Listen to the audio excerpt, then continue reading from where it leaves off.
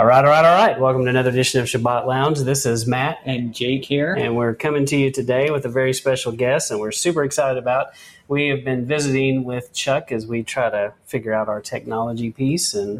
But we've got Chuck Pencil on the phone. And Chuck, would you tell us, our audience, just a little bit about who you are and kind of a little bit of your Torah walk and how you got to Torah? 2009, around there, I was in the traditional church, trying to seek Jesus, trying to change my life. And about 2011, I could see things were wrong with the church. I couldn't really figure out what was wrong or what was missing. And I was reading stuff in the Bible that nobody was really doing that was in the church, and I couldn't put everything together. And I seen a video about the feast and how they're an image of the Messiah and how he fulfilled Passover through Shavuot. And that started pretty much my walk, and just been in the Torah ever since then, like late 2011.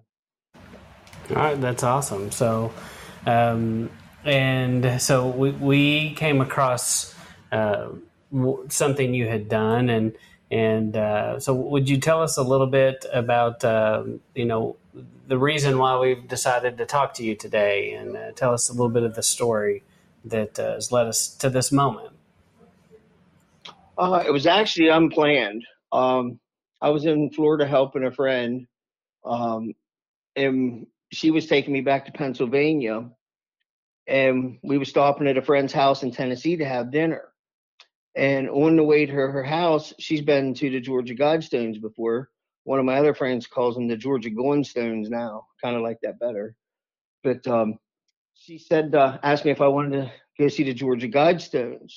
And she's a Torah keeper also. And I said, yeah, let's go blow the shofars there. And this was May 28th. We got there, we blew the shofars, prayed. Well, we prayed first, then blew the shofars. And we read Isaiah 27, 1 through 9, right where the stone was that got hit, actually. And that was on May 28th. And we actually have it documented on Facebook when we was there, have pictures of blowing the shofars and praying and everything there. But it was something we really wasn't expecting, like we knew they was going to come down from the prophecy. And the day it happened, didn't even realize it was 40 days later. The day it happened, it took a friend calling and saying, yeah, that was like 5 weeks ago. So we started looking up and counting the days, and it ended up being 40 days. And I seen something else beautiful come out of this in the Torah community. I've had all kinds of people reach out and send pictures of their daughters and their children, and people, there was one group of people, 7 of them went and surrounded it and blew the shofar. One lady went like a week before. There was one lady that has a testimony of praying for 4 days, and on the 4th day, the day they got hit, she was praying against them. But I found it interesting in that town there. I can't remember the name of the town they're in. It's not really a town. It was just a field. The town was kind of away from it. We stopped at a gas station, and how all the people at the gas station that was there that day they didn't really like him at all being there. Like nobody had anything good to say about him. So it was kind of interesting, like the spiritual presence there, like with the people, was against the spiritual presence of them being there. I found that interesting too. Yeah, that is interesting. So you're saying the locals there, they weren't fond of it either. The ones we encountered anyways. And I would like to say, a very special thanks to Nicole, the lady that took me there, I mean, we wouldn't even went there if it wouldn't have been for her thinking about it, or y'all putting it on her heart. Hey, that's amazing how those small connections can lead to something that you see he had planned all it's beautiful. Along. Yeah, that's really incredible. And we appreciate that you were willing to be obedient and willing to go out and do something. Was there anyone else there? Like, were there visitors? No. When we was there, we was the only ones there. There was something I found interesting about it. Like, we read in the scriptures about the high places over and over. In that area, it was built, it was like set on the highest hill. almost, I mean, on the highest place of that hill in the area. So like it was up higher than everything else, like the field it was in and the area you look across to, you've seen out to where the mountains are and stuff. But in that little area there, it was the high place. Did you feel like at the moment that something like what we saw later with the guide stones, that was the purpose of what you were doing, or did you even know what the purpose was? We was just confronting the spiritual presence there. Soon as I seen them, the verse Isaiah 27:9 popped into my mind. I think Jake was looking that up. Do you want him to read that? Yeah, if he's got it handy. Yeah. By this therefore shall the iniquity of Jacob be purged, and this is all the fruit to take away his sin, when he makes all the stones of the altar as chalk stones that are beaten in sunder, the groves and images shall not stand up. Yeah, that's a perfect verse to kind of describe what happened there. Yeah, and it was so beautiful the day he done it.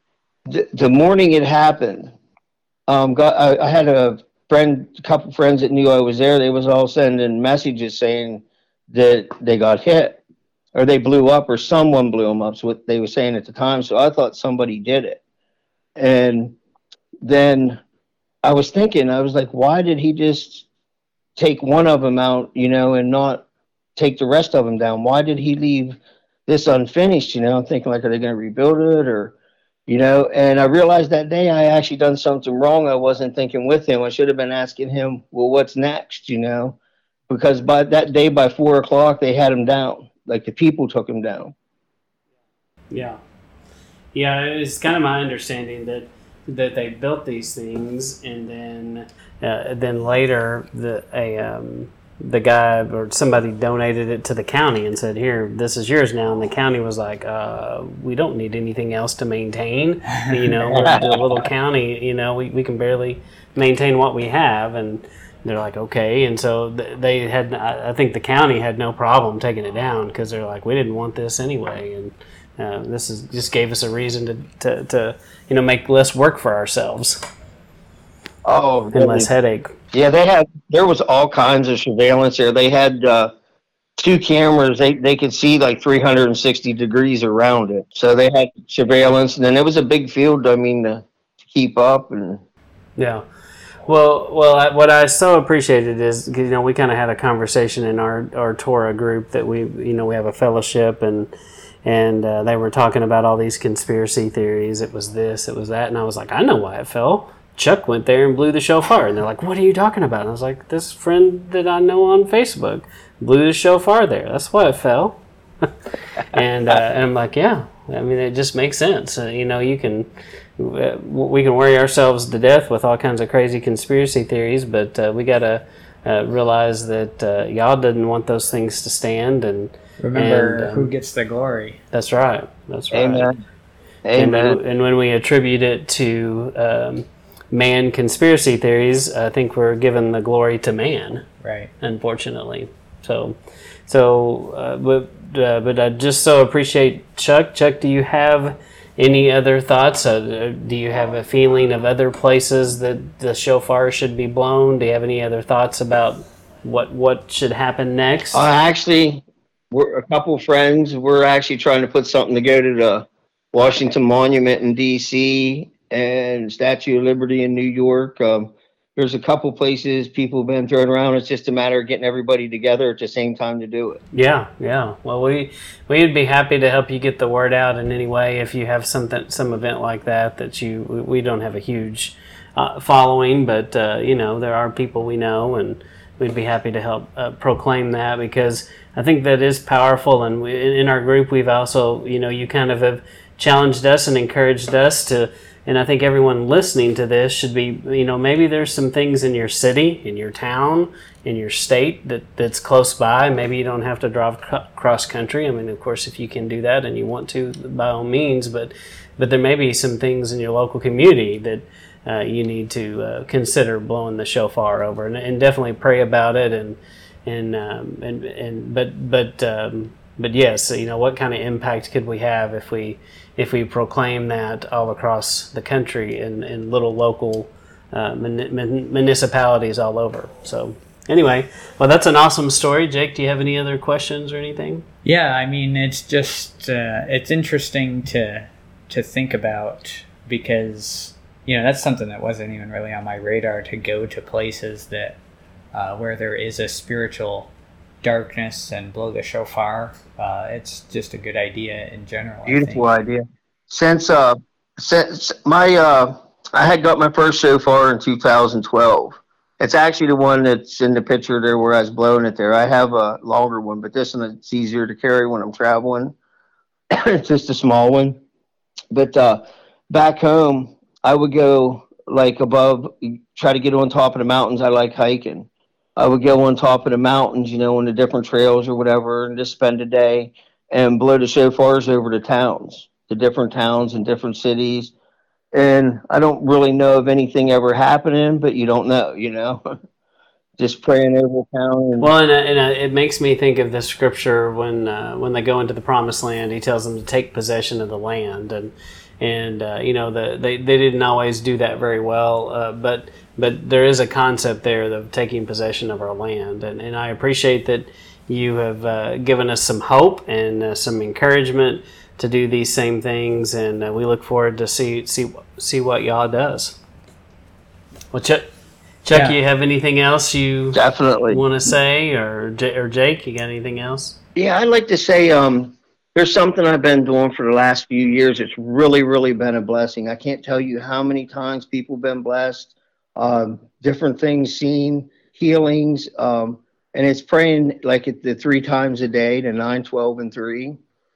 Set an alarm on my phone and just try to intercede for people, different things. And I mean, I try to send one of them out a day to different people or stuff like that. But anybody that's interested in the praying and interceding, it's a true, true blessing. I mean, I can't even tell you all the blessings. Every day, there's a blessing comes out of it somehow with someone, somewhere. And you're not even expecting it most of the times, people you don't know.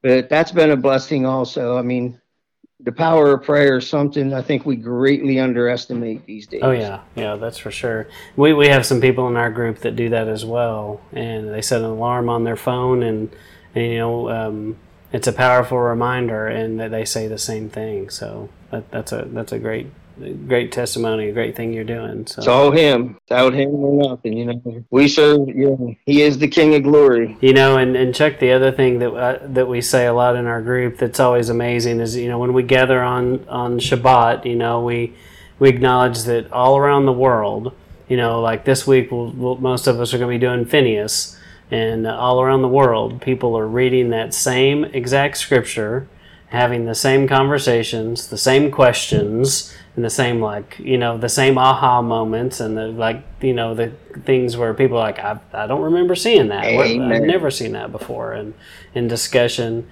and it's a beautiful thing, and we are honored to know that you're one of the ones out there with the rest of us that when we're gathering on Shabbat that.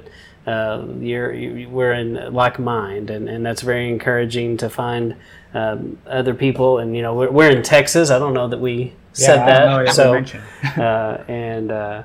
But anyway, just know you've got people in Texas doing the same kind of thing. Yep, and then it's just nice because that's the unity that it talks about, and the body growing as one. You can't have part of your body growing and the other part not. So you're supposed to grow as one. I'll tell you guys something I found out. You might already know this, but I find some people that don't sometimes about Phineas. In the Torah portion this week, if you go to Judges 20:28, Phineas was still the high priest at the time, Phineas, the son of Aaron.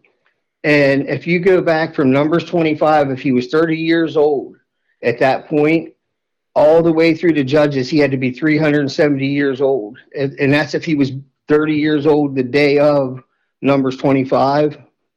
But in Judges 20:28, Phineas was 370 years old. If you add up all the judges.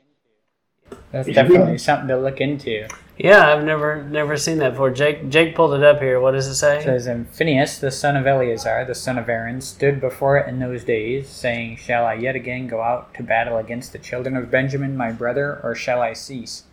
And Yahweh said, "Go up, for tomorrow I will deliver them into your Yeah, that's really interesting. I went through all the judges and added up the years of the judges. And if it falls on every day, Phineas was 30 years old in Numbers 25. He was 370 years old right then in Judges 20:28. Huh.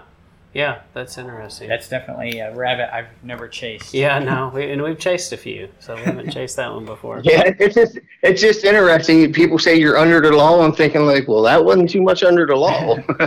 Yeah, that's good. If that ain't grace, I don't know what is. That's right. That's right. Grace is all over the quote unquote Old Testament. Just no one ever taught us it was there. We didn't have the eyes to see it. Yeah.